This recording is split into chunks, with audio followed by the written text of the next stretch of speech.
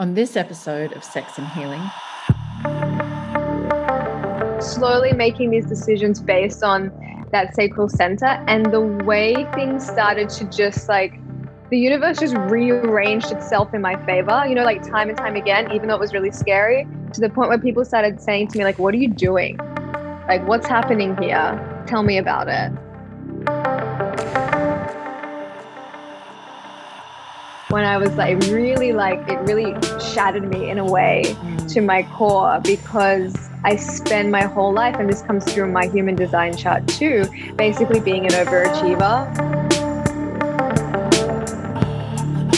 it takes a lot of mental courage to be able to go against society's standards and values and rules and the mainstream, and perhaps what our families are doing, or even our partners.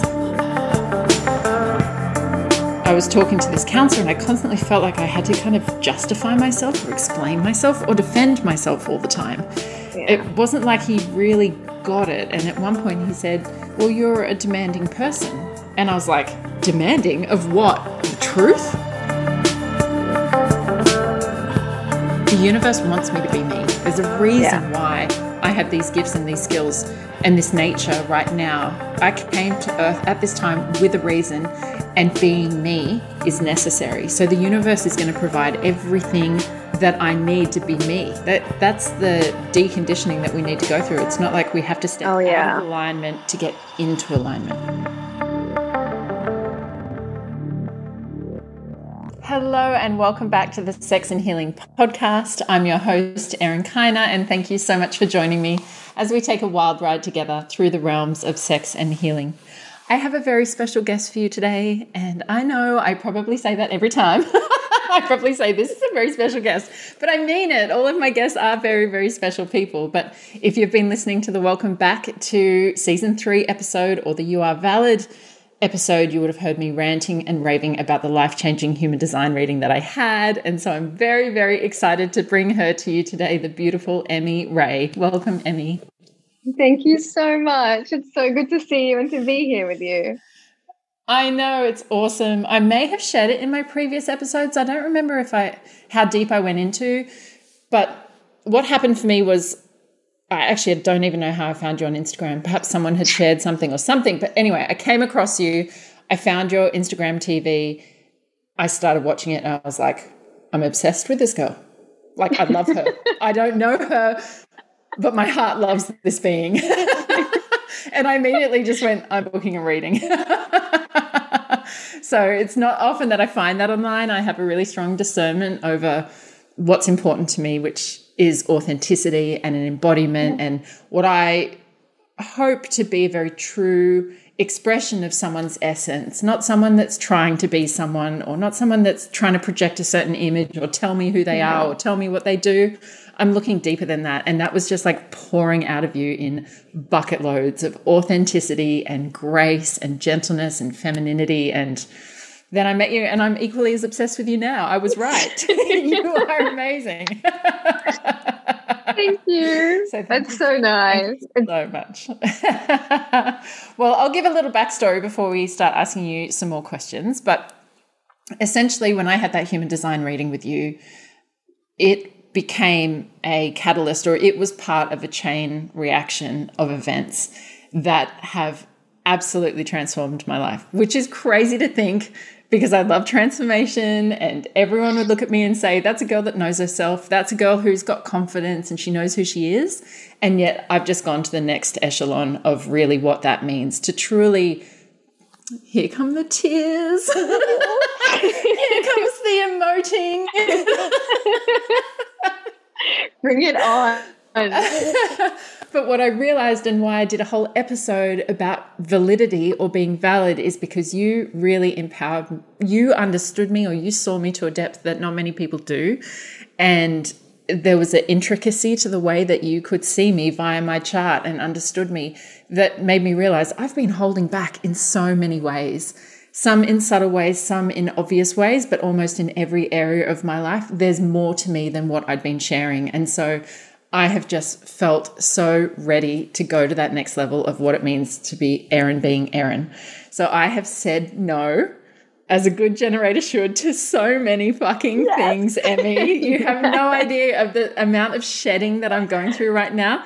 And I'm really proud of the way that I'm handling these tests from the universe, because I'm like, right, bring it, universe. I want what's on the other side. Like, show me where I'm holding myself back. Show me where I've been holding on to relationships that don't serve me, or that I've been afraid, or show me where I've been keeping myself small.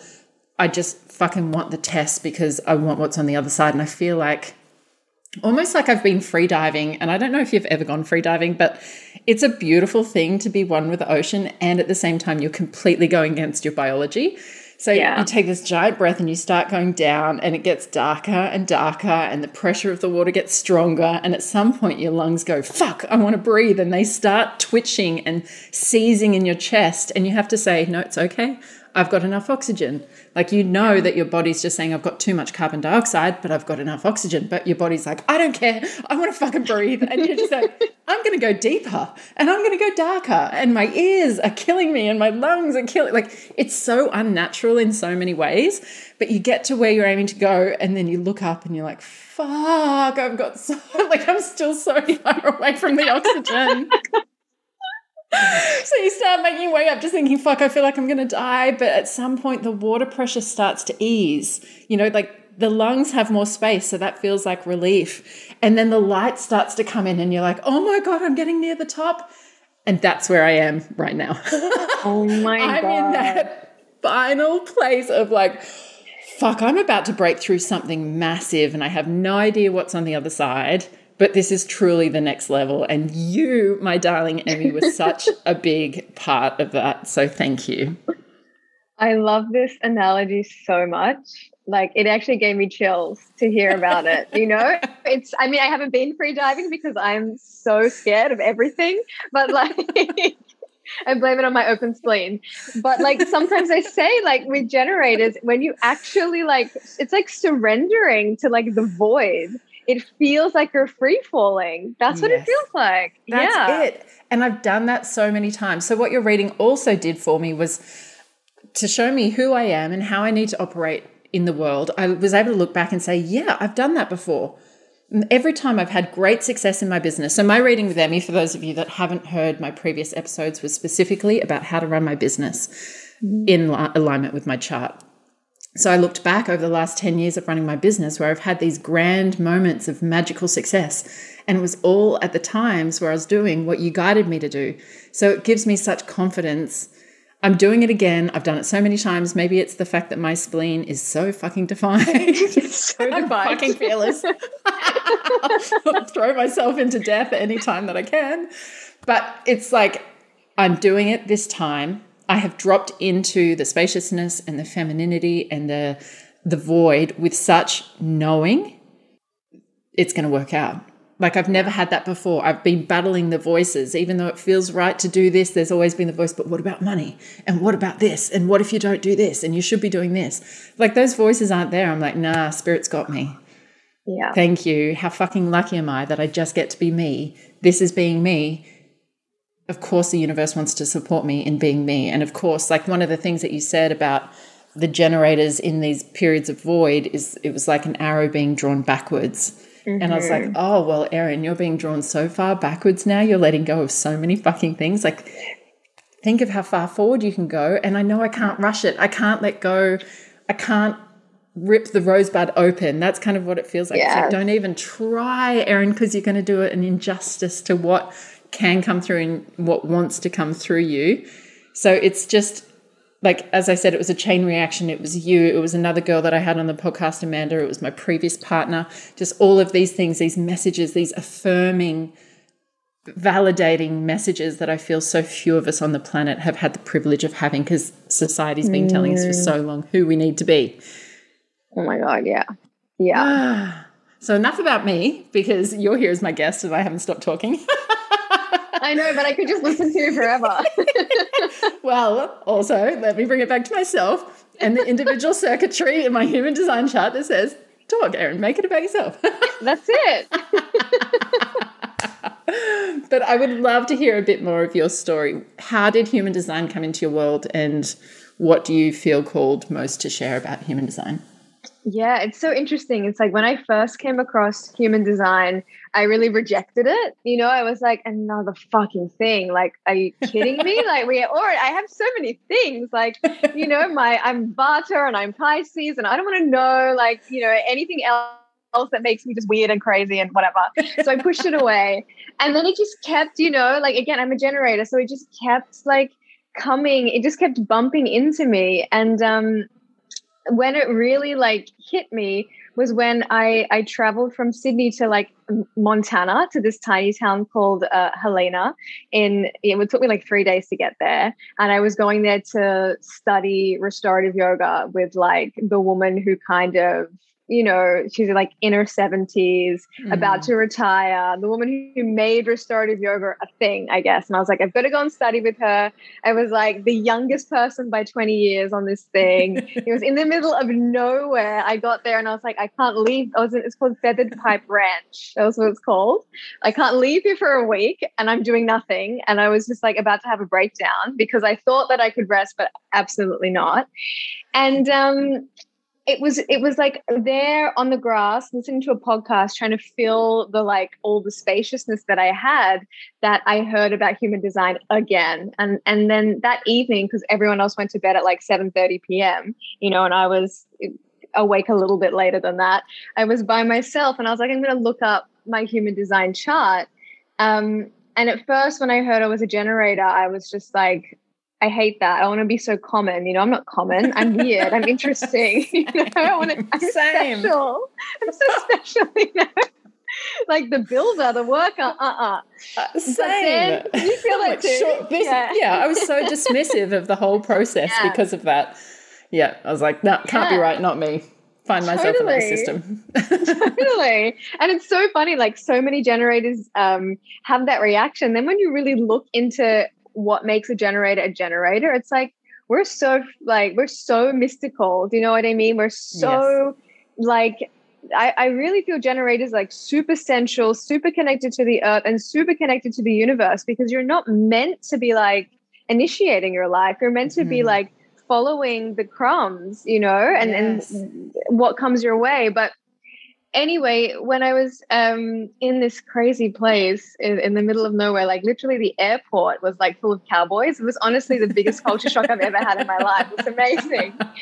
I was looking at the human design chart and I was just like, I don't really know how to describe it other than it just made sense to me. There was just like a moment that it just really made sense to me. And I then looked up everyone I could possibly get their birth details from on the I just looked up everyone's birth details and I was very private about it for a long time. I was like, I didn't want to be this weird person because no one had heard of it. And I was just like doing it for myself.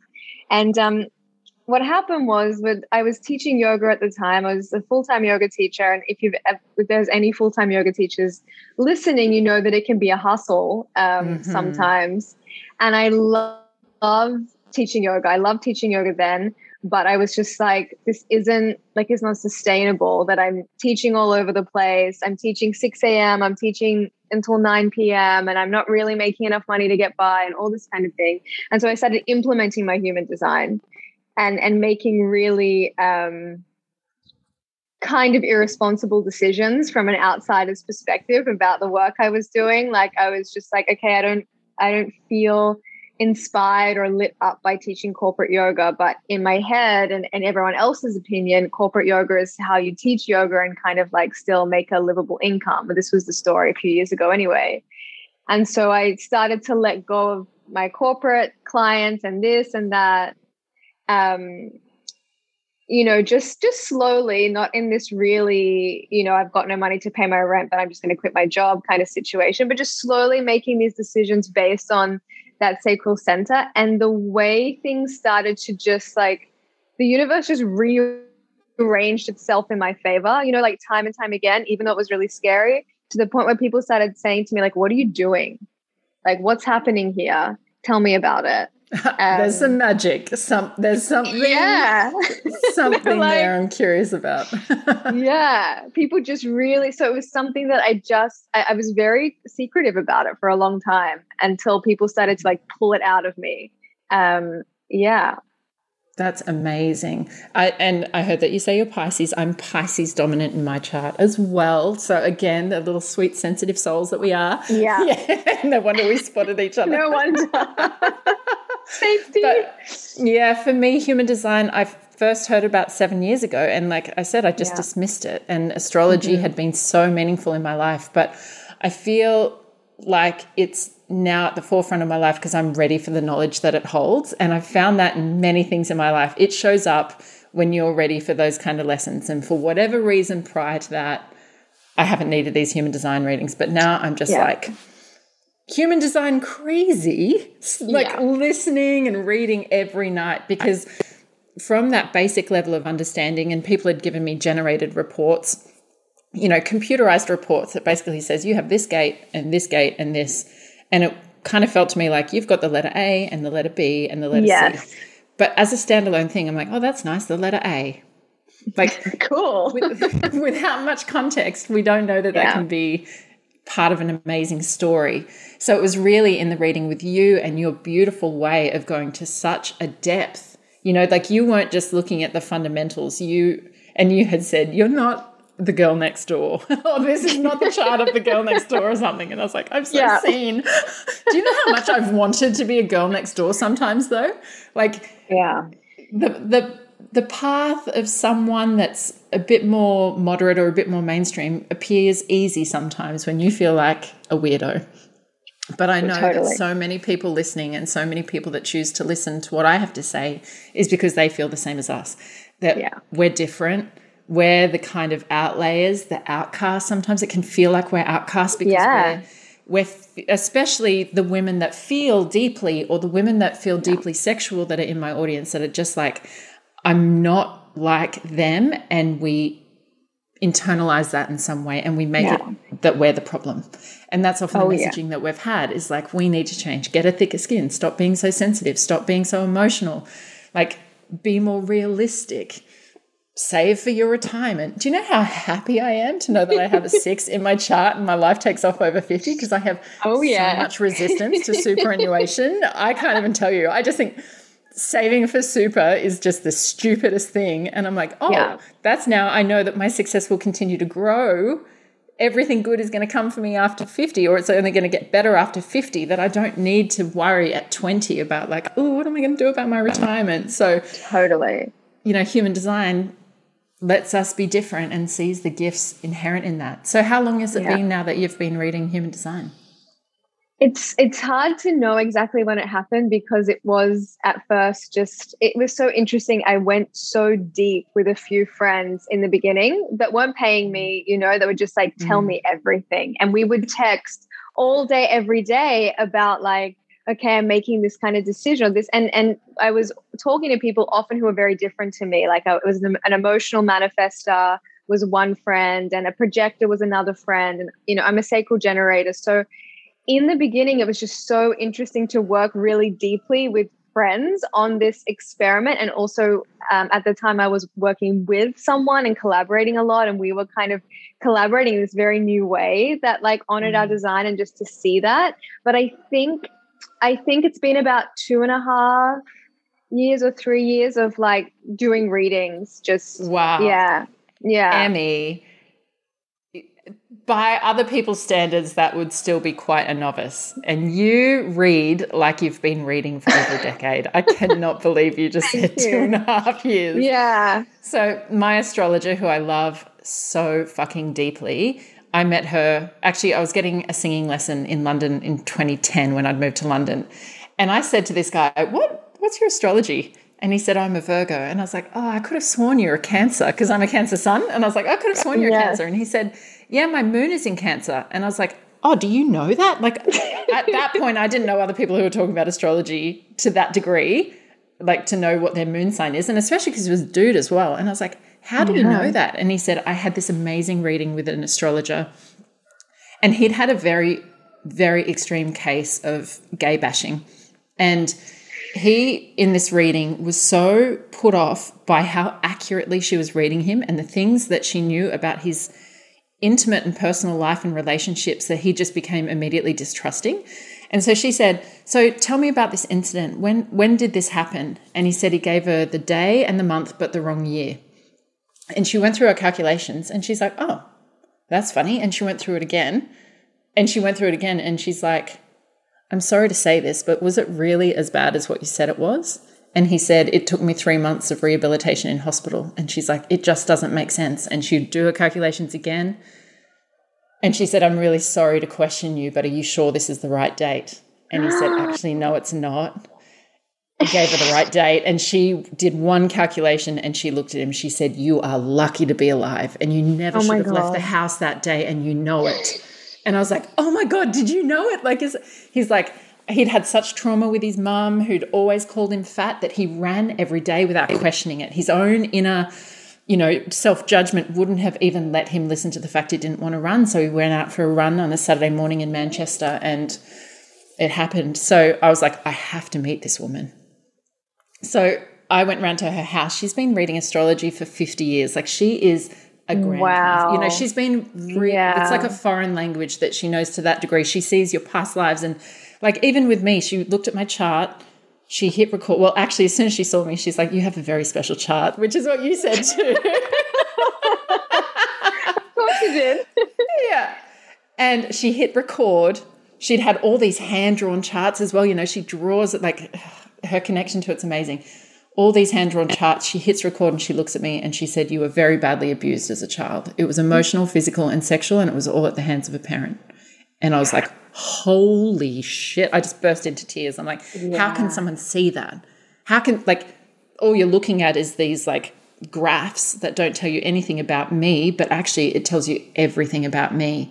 And so she helped me understand why I'd been through the life experiences that I had. She brought me so much peace and so much understanding. But she also said to me, oh, no, you're not here to be a flight attendant. Oh, no, you're not here to be a life coach. No. And it was so far away from who I was at the time. It was hard to ingest the information. And I've subsequently gone back to listen to that reading and I was like, oh, my gosh, she's so accurate.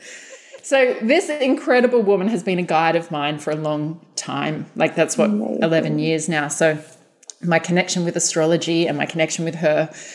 But I've tried other astrologers and oh my God, it's like, again, it's like reading the ABCs when I've been speaking to a professor. We're going back to the basic fundamentals or even things that I could Google myself.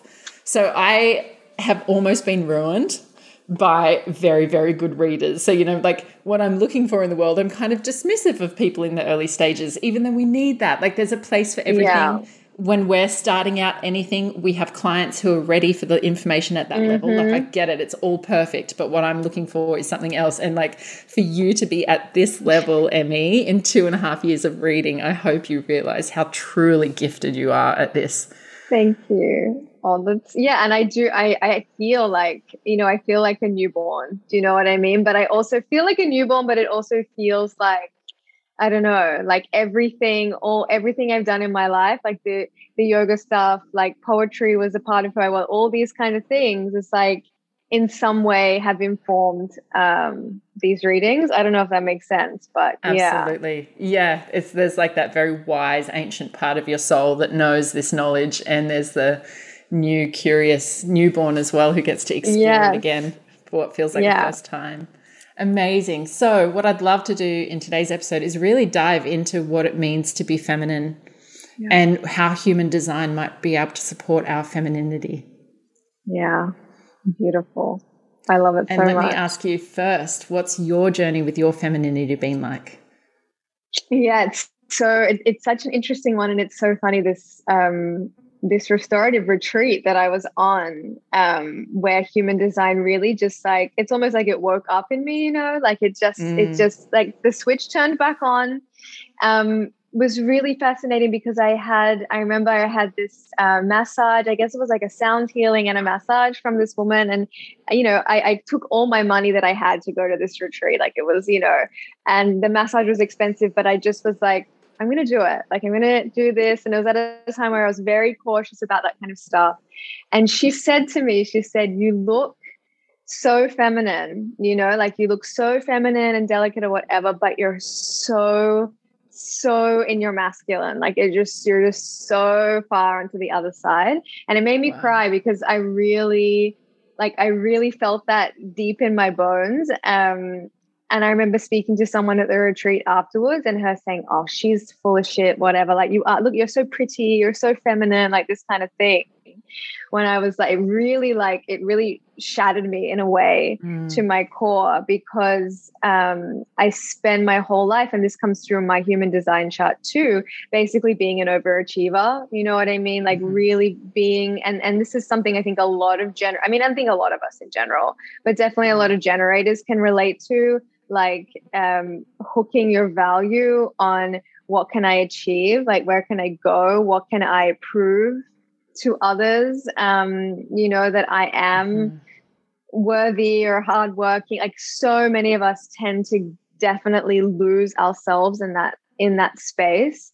And so it's probably only been the last few years, and definitely the last year in particular, that I really, part of like surrendering into that. And actually, whenever I'm in Bali, I feel that I can drop into it really easily. I don't know if like other people say this to you or you see it in yourself, but I'm in Bali and I can like, when I release the even the discipline around like how I structure my business and how I do my practices and how I move about my day, for me, actually, I can be so hyper disciplined and so rigid that the more I actually go like, babe, do whatever you want. Like, have 2 coffees and eat a croissant. Do you know what I mean? Like just when that's when I actually feel that like everything flows, everything's easy, and I feel kind of hot, and I feel really me. As opposed to like, okay, I've got to get up and I've got to have, I don't know, my lemon water, my meditation, and and I do all those things. But when I'm just like release the grip, to me, then I feel I can come out. And there's also, I think, the part of me too that being in the yoga world from a pretty young age and feeling that like dressing up or caring about how you look or even being a sexual person was like a little bit, like not super accepted. It definitely has been only recently that I let go of a lot of that conditioning too, I feel, so it's been a journey, that's for sure, hasn't it, for all of us? I think this very patriarchal world we live in, no matter how feminine our essence may be at the core, we live in a world that hasn't really supported that or taught us that or given us really good role models for what that looks like in a really healthy kind of way. Yeah. So what does human design have to say about, well, is it evident in people's human design chart when they have a feminine essence? Yeah, it's really interesting. There's a few different ways you can look at it. And one of the very interesting ways is actually the arrows on the top of the chart. You'll see 4 arrows.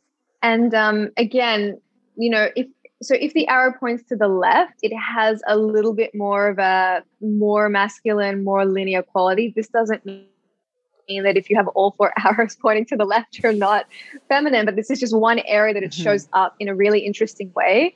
But depending on the placement of the arrows, so for example, if you look at a chart now and you look at the top left arrow, if that points to the right, then you are someone who's actually designed to be almost inconsistent in a way. So you're designed to be someone who, I guess the term would be like, goes with the flow, moves with how you feel. And in a way, I feel that all generators are actually, I think any generator on the planet is a deeply feminine being, because you're not supposed to move from that mental space of like, okay, I have to have a green smoothie to be healthy, and then I have to work out to be fit, because that's not how it works as a generator. That's not, when we can move from that space for the rest of our lives and never feel well and never feel healthy and never feel kind of full. So yeah, anywhere you have a right arrow in your chart, it's asking you to actually release the grip and release the consistency and release the strong kind of linear routine. And also, all generators, definitely reflectors too, very much like very, very feminine beings in that deep kind of deepest part. And so if our chart has these indicators that say you're best, operating in this way, and we're not, like we're just living in the way that our family taught us to, or our society has recommended, or our workplace recommends, what kind of impact does that have on us? What's the benefit of actually saying, okay, I'm going to change the way that things are done and things are operating, and I'm going to move more in line with what my chart recommends? Yeah. So even just to use a personal example, which I think is like easy to get a picture of it, even for me, I grew up in a family of manifesting generators with a lot of left arrows. Mm-hmm. So I grew up with, my family kind of like gets up at the same time every day and has a very morning routine, is very linear, very structured, very kind of like disciplined. And that works really well for their charts to almost, there are some charts where if you almost don't set up your day for success, it's a little bit all over. It's a little bit like all or nothing. Whereas my chart, being a generator, being a right arrow, but also being very open in my chart, I definitely made myself fit the mold of the discipline, the structure, the morning routine, all the things. And for a long time, I was doing everything right. I was eating super well, like all the right things, but like I didn't have great self-esteem. I had bad skin. I felt really like I was banging my head against a brick wall. That's kind of the feeling. Like I'm doing everything right and I'm ticking all the boxes, but it's like the door is shut and I can't get in. And it was for some people, they have these right arrows, or they have this more inconsistent way of being in the world. And they go, oh, thank fucking God, I've been waiting my whole life for someone to tell me that. Done. But for me, I was like, no, I'm so consistent. I'm so disciplined. I can't. And it was like years of letting that go. And actually, when I let go of it, I was like, I'm so lazy. I'm not, it was very like, I had to really go through the dirt. I had to really do a lot of work to be okay with it. And of course, the more that I let it go, and still today, it's still a process of like, with my business, it's like, babe, you don't have to be working because it's 9 a.m. on a Wednesday. You don't, but it still comes up from time to time, of course. But the more I let it go, the more the doors open. That's really how it felt. And that I could just like, it wasn't, I think for generators too, and again, we can have health issues and things like that, but having this strict kind of diet or way of exercising or being healthy can actually take us away from being at our most vibrant and being at our most well, because generators do, when they're tapped into their sacral, they're quite robust. And so it's like, we can be more fluid and be, you can eat the pizza, or you can eat the this and the that. And it's not, and some people do have very sensitive systems, but when generators are aligned, they actually don't have super sensitive systems in that way. And I just found that I slept better, my digestion was better, my skin was better by really prioritizing letting that dogma go, letting the rules go, letting the structure go. It's really mind blowing. When you try everything from that place of like I'm doing and nothing works, and then you're like, how about I just stop and everything falls into place? It's like, Yeah, that's quite fascinating to me, because I know I work with another system as well that's epigenetics based, and it basically says this is what you're genetically born for. This is your purpose. This is how you should socialize.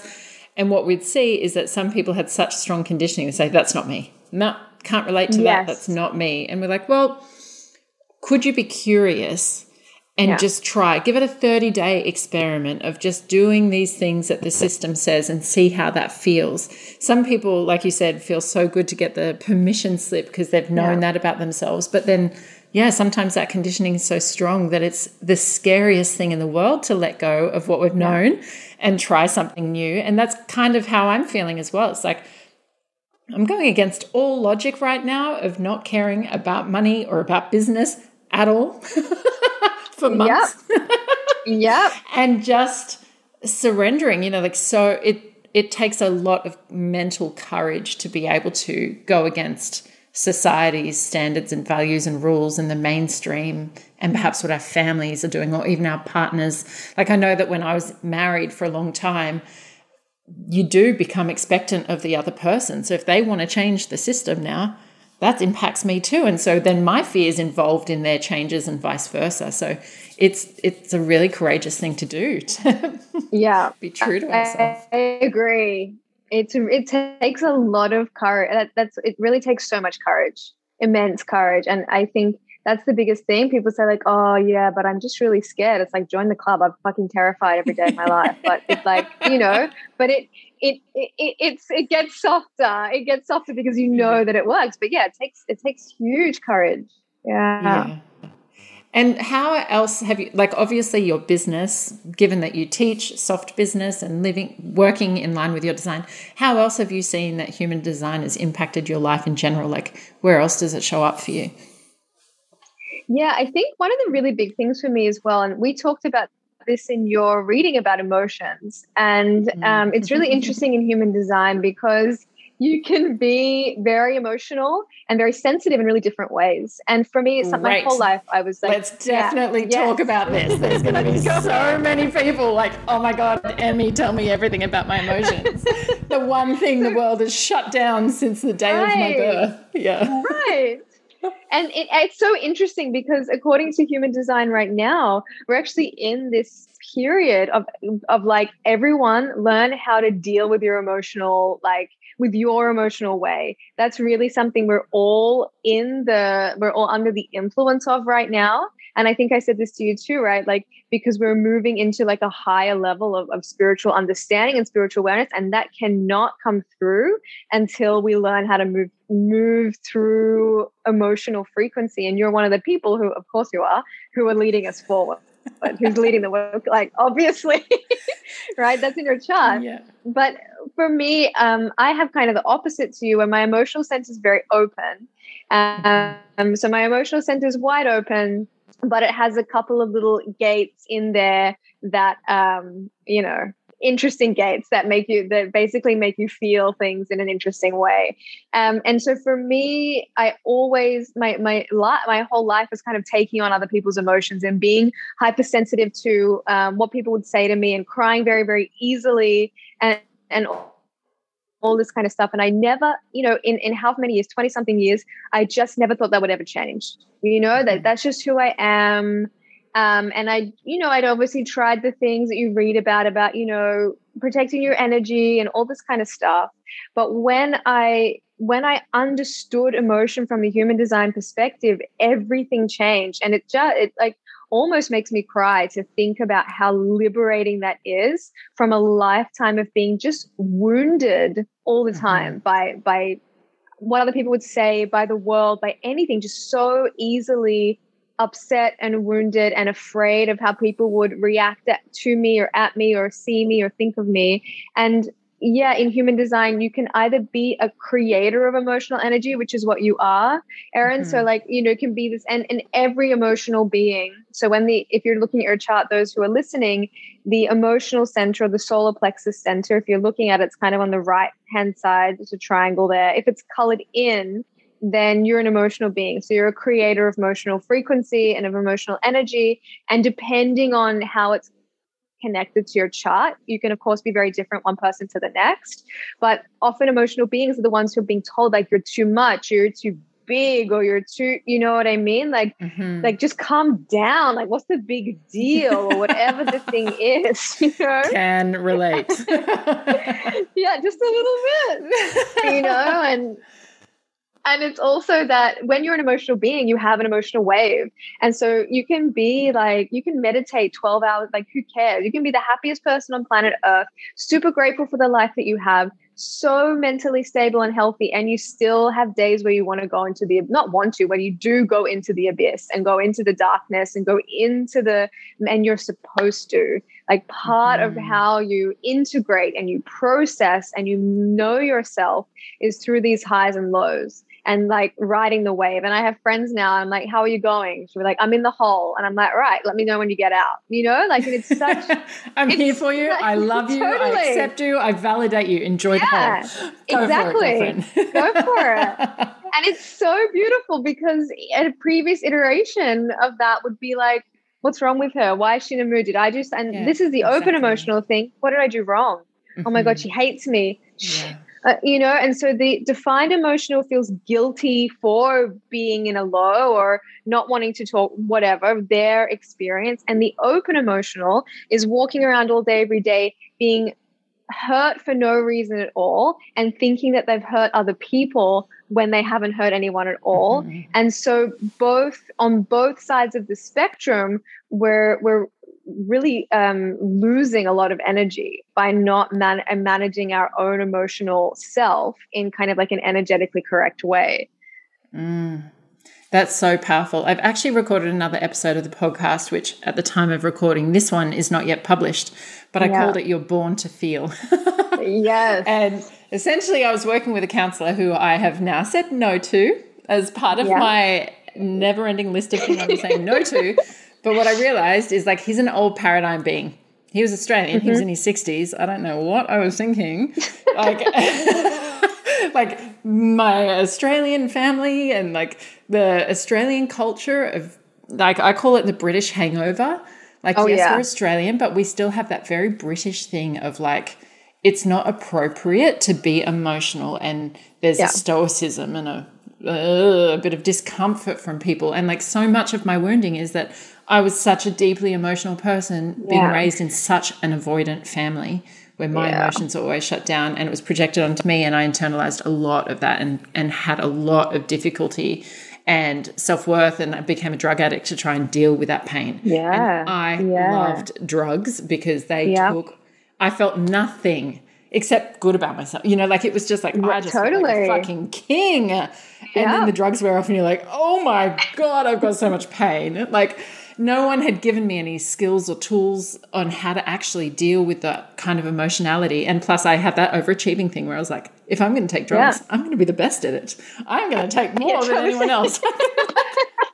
Awesome. But, you know, it's that quality that got me in there that also got me out. And I got off drugs like that. I just had this bolt of enlightenment and this is not me. This is not my people. And I changed my direction. So I'm very grateful for that. But having all of that emotionality, I was talking to this counselor and I constantly felt like I had to kind of justify myself or explain myself or defend myself all the time. Yeah. It wasn't like he really got it. And at one point he said, well, you're a demanding person. And I was like, demanding of what? The truth? All I want is that we acknowledge, you know, I was talking about relationships that I'm having with people, like just to speak about what's here between us. It's here. I just don't want to avoid or I can't deal with other avoidant people. So I then spoke to my previous partner and I was like, the counselor called me demanding. And he said, yeah, baby, you're demanding. And I was like, oh, you know, again. And he's like, you're emotionally demanding. You demand that I'm in my heart. And he's like, and I know when I'm going to see you or when I'm going to connect with you, I have to take time to be really grounded in my heart because that's what you deserve. And I was like, oh, thank you. Yeah. Like he really sees me and he actually said, you know, I need to find a new villa. He's like, you take up so much space. Yeah. And he's like, your emotions are so big. You need nature. You need this spaciousness. You can't live with someone else that's draining your energy. You can't live in a small space. And I was just like, oh my God, it's just so accurate. You know, that's the gift of someone that sees me. He's got 3 right arrows. He's a new paradigm being. And I was like, what am I doing trying to be counseled by someone who has his place in that paradigm, but I'm just this little sensitive, emotional unicorn that needs someone to say you're a sensitive, emotional unicorn, and it's okay.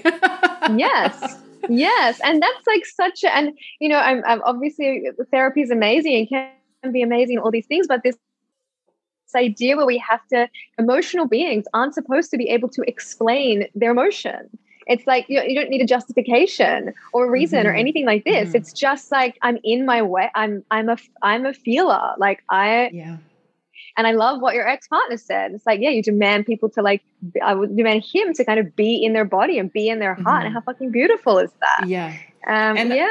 I've been working on my expectations to not project my expectations onto people because I really saw it as a field of energy. And I do demand excellence, but I demand that from myself. You know, like I don't ask anything of anyone that I'm not embodying myself. But it does become hard for others who are like, oh, shit, I don't transform at the same rate she does. Yeah. I don't have the courage to face my deep inner world in the way that she does. And then that can make them feel really like, oh, my God. Or they could sense. And certainly the last time I went to Tasmania, I'd just been in Melbourne for 3 weeks, and like it was in the middle of COVID, and I was happy to go back to Australia, but over time the energy of the city was just making me heavier and heavier and heavy. All my life force was draining out of my body. And then I went to Tasmania and I was just like so uncomfortable. And I know that the people around me interpreted that as me judging them, you know, but I was recognizing this environment is not good for me. It is the opposite of what I need in order to thrive. But then other people's like, oh, she thinks she's better than us. Or like, why are you so good? Or like, you know, why are you judging this? And I'm like, okay, I've got to pull back that energy and self-contain that, because as much as I think I'm not judging, my field is so strong and so big, people can sense like Erin's, you know, like when I walk in the room, they all go, Erin, or they go, Erin's here. Erin. Yeah, or like the total opposite. Depending on where that emotional wave is, regardless, people have an awareness, I've walked in the room. So in pulling my expectations back from others, like, yes, I can want excellence from people and I can be discerning of who I choose to share my inner world with, that they can match me in those places. And even if they don't share the same qualities, that at least they can understand and really allow and encourage me to be my full self and say, yeah, of course, Erin's running forward at life 1,000,000 miles an hour and overcome, like she's going to outgrow us. And that's like, he said to me, I know my head's on the chopping block with you forever, because the day that I don't fit anymore, you're going to move on. And that's just who you are. And I was just like, God, he is spectacular, because he also said to me, I've got 3 or 4 good hours in me. Last time we spent time together, I found myself getting fatigued. I don't want to get fatigued today. I'd love us to be completed by this time of the afternoon. He's like, I've always been like that, even when I was running my business. And I'm like, good Mr. Projector. Oh, my God. He knows. Oh, my God, it's amazing. He knows. He knows without knowing. This is how I operate at my best. He's never internalized it in the way that I have. I think that's the really big difference, is like he taught me, I'm different. I'm a 1 in a million. I'm a strange unicorn, but I'm a strange unicorn. Like I'm going to have to operate my life differently. I'm going to have to operate my relationships differently because I'm a unicorn. Whereas I had gone, oh God, I'm not like everyone else. And like, oh, I'm too difficult and I'm too much and I'm too, like I'm too hard to love. And like, all of it became my problem, rather than saying, I'm a fucking magical unicorn. I love that. I love that. And it's interesting how for some people they could just like, they're just like, we can find that sometimes in human design charts. Some people with like a defined heart can be like, it's how I am. I'm crazy. I'm different. I'm whatever. And I'm going to do me. And then some of us, like these open heart generators, are like, I want to be the girl next door. You know, like just sometimes. But I was laughing also when you told me that I'm very much like a reflector. And then that is what made me feel seen. That's where I really related to my chart, the hypersensitivity, the knowingness of what, you know, that really strong discernment of good, bad, right, wrong, yes, no. That people don't necessarily listen to, or they they misinterpret that as being judgmental, plus the need for a lot of alone time. Like all of that I relate to. But then I was like, of course, Erin being Erin is the fucking polarity of like the force of nature of a generator and the sensitivity of a reflector. Like I was never going to be just one of those. I was always going to be. And I love that, because sometimes people go like, I'm extroverted, but I'm introverted, but I'm like confident, but I'm like terrified. It's like, and sometimes people have a very, sometimes people's chart is just very cohesive. And then other people's charts are very much like, you're this, but you're also this, you know, like some people are very logical, but they're also like crazy intuitive in this like specific way. And I love where we can, like accept our contradictions. It's like, I'm not just this super sensitive kind of like open reflector, whatever. And I'm not also just this powerhouse generator. So what a gift it is to know ourselves, and then also just, you know, find the right people who can support that. And if we are these different unicorns, I know that the people listening in my audience, every single one of you will relate to that in some way, shape or form. Like we're not the girls next door. And that's why you're listening to me. And that's why I love you. It's like we're we are those unique beings that want more, that are looking for something different. And when we find each other, to just value and cherish each other and, you know, say, yeah, we're here because we're leading the way and the world's not quite there yet. It doesn't make us bad or wrong. It's actually that we're really advanced and gifted in many ways.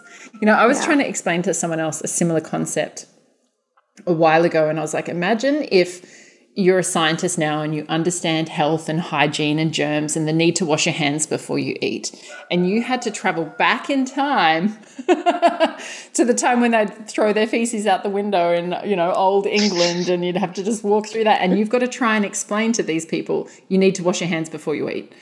Yeah. But you've got to try and explain that because we know about germs and we know about microbiomes, and like, when you have this advanced knowledge that seems normal to you, but you're living in a world of something different, it can be really hard to have to translate who we are and what we know to a world around us that might be operating in a completely different frequency. So little unicorns unite because we understand each other. Yes, that's it. And one of the biggest things actually that, like, when I have readings, this is one of the biggest things that comes through. It's like, but no one else, like, you know, when it's one thing to have the courage to surrender to your design, and it's the other thing to have to almost, and particularly for someone like our charts where we don't have a lot of definition in the top of our chart, it's another thing to try to explain why to someone who doesn't get it. It's almost impossible.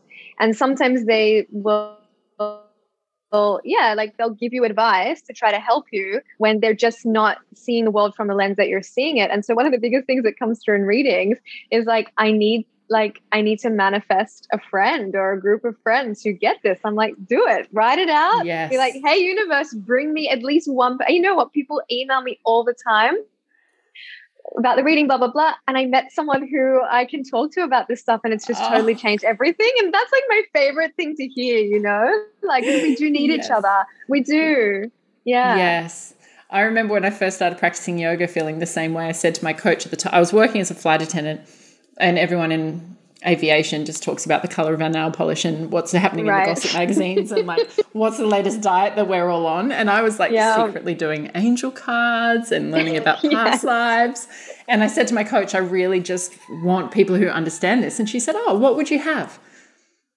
And I was like, I don't know, just 3 or 4 friends, you know, da, da, da. And then I remember one day after yoga, and it said, oh, who's going for coffee afterwards? And we were sitting around and everyone was talking about vibration. And I was like, this is the moment.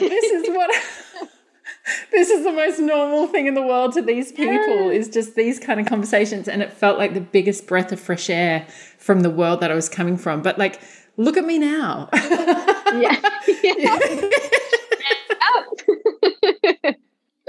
So yes, ask for what you want. Ask the universe for what you want and need, because the universe does want to support our growth, and it wants to support. That's one of my deepest beliefs, is like, this is who I was born to be.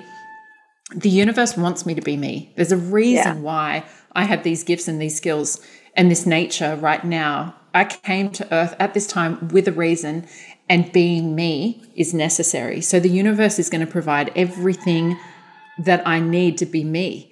That's the deconditioning that we need to go through. It's not like we have to step out of alignment to get into alignment, because that's what I see a lot of people doing. I hate my job, but if I can just work for another 2 years and get this much money, then I can step onto my path and follow my dream.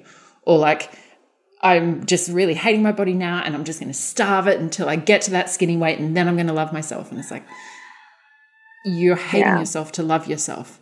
Yeah. You're taking yourself further away from your soul to get to your soul. Like, that's never going to work. You're going to exhaust yourself before you reach it. But if we can have that courage and say, getting in alignment only gets us more in alignment. Yes. So if I start moving in that direction now, the resources come in, the friends come in, the information comes in, the opportunities come in. Like, the universe wants us to be living our uniqueness.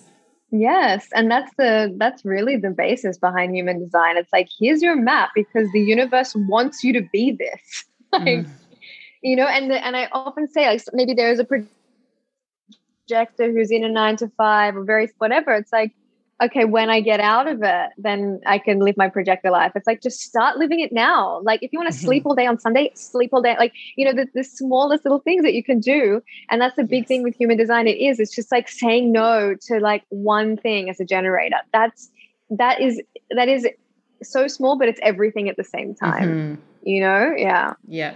Or true Erin style, say no to 100 things in a week. To everything. Because... Yeah.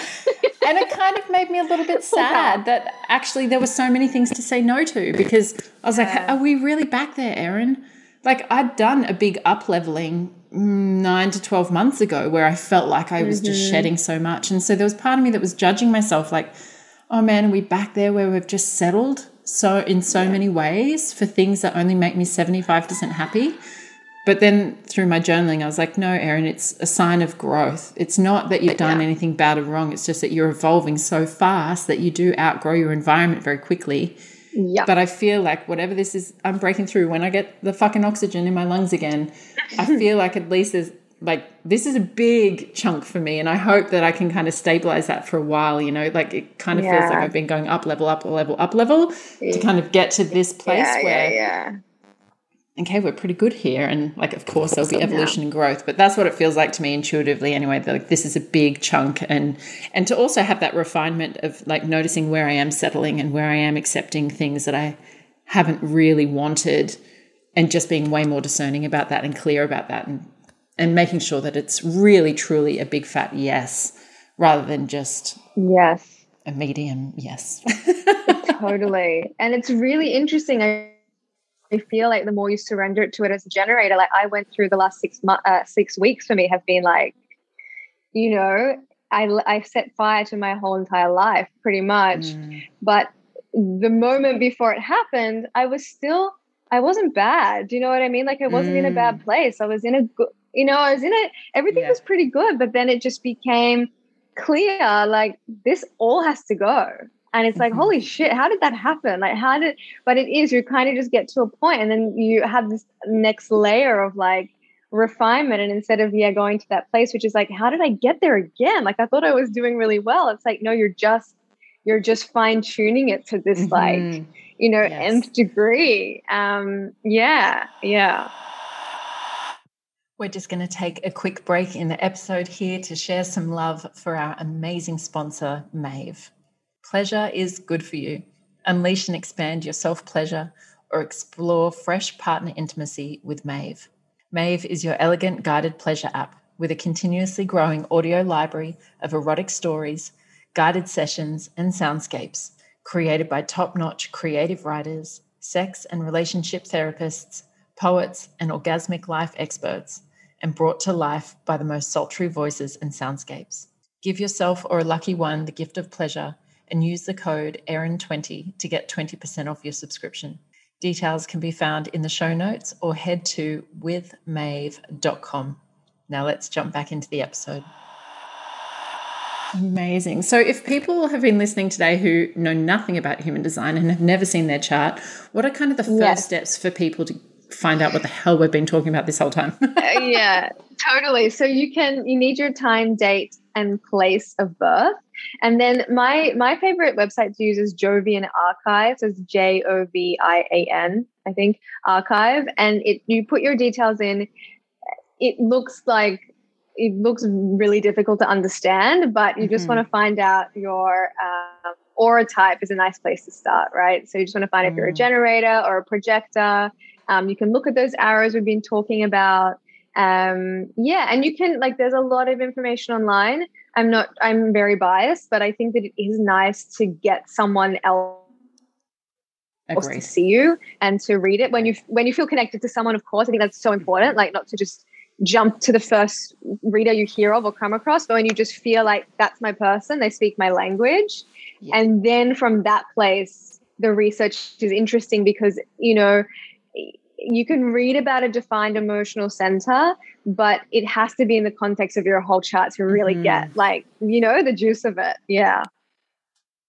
So let's just talk briefly about the aura, because you did mention that a few times in my reading about growing our aura or having a sparkly, shiny aura.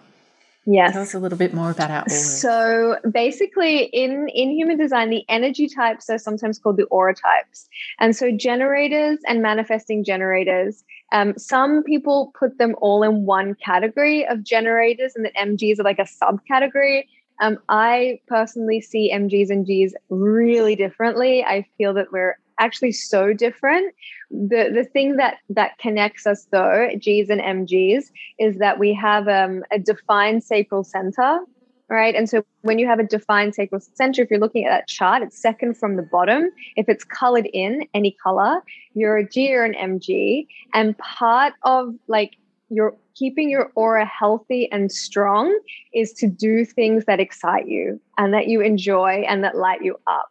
And so particularly pure generators, when pure generators are very committed to living a life that feels like yes as much as possible. It doesn't matter where you're at. Maybe if like 90% of your life doesn't feel like yes right now, but in the 10% that you have room to play with, you're still committing to like, I don't know, reading the fantasy novel or like baking a ridiculous cake because it just makes you so happy. And that's going to make your aura very shiny and very sparkly. Particularly the pure generators can have a very attractive, like sparkly, friendly, warm aura. And the idea is that when you commit to like making your aura shiny by doing what you love, things just are pulled in towards you, you know, like everything kind of moves towards you. And if we talk about it even from like, say it's a business perspective, as a generator, it's like, yes, it's important to do the things you need to do for your business, but it's also important to really make sure that you're lit up and you're like, you know, like you're doing things that bring you pleasure and joy and you find beautiful and inspiring in terms of like what you're eating and how you're spending your day and the music you listen to, whatever. Because if your aura is turned on, then people just want to be in it. They just want to be a part of the party. It doesn't matter what you're selling or what you're doing. That's just your aura is everything. And for someone like a projector, the projector aura is very penetrating. So projectors really see into people, right? So sometimes people can actually be a little bit like confronted by a projector aura, particularly if they're like a G or an MG who's really good at like, you know, being avoidant and just like not seeing themselves. And like, it's that feeling where someone like looks into your soul and you're like, oh my God. And, you know, everyone has the potential to do that, but projectors kind of just see through. And so projector auras, instead of being kind of shiny and bubbly and bright, they kind of almost project like, I know about this. I'm really good at this, you know, like whatever, ask me about this. And for your aura to have that almost neon flashing sign, projectors need to see themselves first, because they can spend their whole life seeing other people, validating other people, trying to prove themselves to other people, and not feeling that they're good enough or whatever the thing is. So projectors, it's like, see yourself and rest, do less. Like, and some projectors can be so conditioned because they live in such a generator world to overwork and overwork and overwork. A lot of projectors are actually in that space of like, I love working, because you can get very addicted to the sacral energy.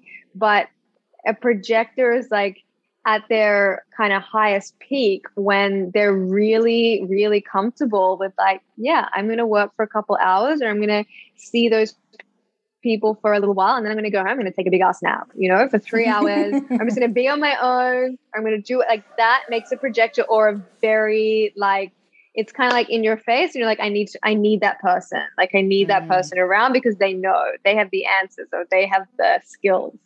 And what about manifestors? Manifestor auras are really interesting, because if you look it up, sometimes it says repelling, which I don't like that word, because what manifestor auras do, manifestor auras like push outwards. You know, they really like push into your face. And so for manifestors, often when we come across a manifestor, we'll either be like, oh my God, like drawn to them because their energy is like very powerful. And again, a manifestor can be quiet and gentle and soft, but their aura is very masculine, you know, but you can, and some manifestors were like, oh my God, such a bitch. Like it's terrible, but that's what can happen. You're like, oh, because of the aura. And so for manifestors, the way that your aura, the way that almost you've got to break through your aura so that people can see you, is by using your voice. So when manifestors can really, and a lot of manifestors can be massive people pleasers. A lot of manifested women definitely like shrink themselves in a really big way, because they have this, I guess, trauma of people maybe judging them before they know them, like all these kinds of things. So if a manifestor can really use their voice, and also, you know, with as much love and as kindness as possible, just do whatever the fuck they want, then the aura attracts the people who need to jump on their bus and get on their train. And that's what it's like with a manifestor. It's like the people who get their vision or the way that they are, it's like they're supposed to be on their bus, and the people who don't get it, it's like don't even waste your time trying to convince them to see the world from your view. So manifestors can be very polarizing in a way. So yeah, when a manifestor uses their voice, and manifestors are the only 9% of the population who like decide what they want to do out of like absolute nowhere. Like, I'm going to do this. This is what's happening. Let's go right now. And everyone's like, you don't want to think about it. Like, and it's just like, nah, we're doing it. It's happening. You know, are you coming or you're not? So yeah, when manifestors can really use their voice and really allow themselves to just do the thing that they want to do, the right people are very attracted to them. They attract the right people to who they basically need to help them change the world in whatever way they're changing the world. And then reflectors are really for reflectors to make your aura. Reflectors have a beautiful aura. They're like soft and strong. You know, they're so strong, but also so soft. And reflectors are like the ultimate curators. So reflectors, like, you know, you're never being too sensitive. If you're in a space and something feels off, change it if you can, or it's not your space. And really like reflecting on how do you feel in that person's energy. And maybe you felt great in their energy for 10 years, but now you're like, every time I'm in their space, like it feels off. Listen to that. And you're constantly curating the things, the people, the way you move through the world so that it feels good. And when it feels like that's, you kind of create that good feeling in your aura as well. That, you know, reflectors, I feel, are more connected to the earth and more connected to living in the way that we probably should be living than anyone else. They understand it on a deeper level than we can understand it. Reflectors are lunar beings while we're all solar beings. So if they want to really take care of the aura, it's like be very selective with who gets your energy, who's in your space, what's in your space. And also never rush for like, and not like none of us should really rush, except manifestors maybe can do it sometimes, but like reflectors, you know, any decision a reflector wants to make, sit with it for 30 days, sit with it for long, like really just like, yeah, be very different. If you're a reflector, like you're just different, and there's not a lot of you on the planet. And yeah. Oh, Emmy, this has all been so amazing and so validating. Thank you so much for sharing all your beautiful wisdom. If people want to find more about you and what you offer, let us know. How can they do that? Yeah, I think Instagram is the best way. So I'm at The Daily Rest on Instagram. Yeah, and I have a website, emmyray.com. And I just share all this kind of stuff. No, it's not really just human design knowledge, but a little bit of everything. Amazing. Yeah. We'll put all of that in the show notes, of course, so people can find you easily. But thank you so much for being here today. So welcome. Thank you so much for sharing your wisdom. So everyone, I hope you've enjoyed this episode of pleasure. Sex and Healing. As always, I'd love to hear from you. Please find me on Instagram. Come and share the love. Let me know your takeaways and let me know what triggered you. Let me know if you've got any questions. I want to know it all. Make sure you subscribe and share this episode. And until next time, laugh loud and fuck louder. Mwah.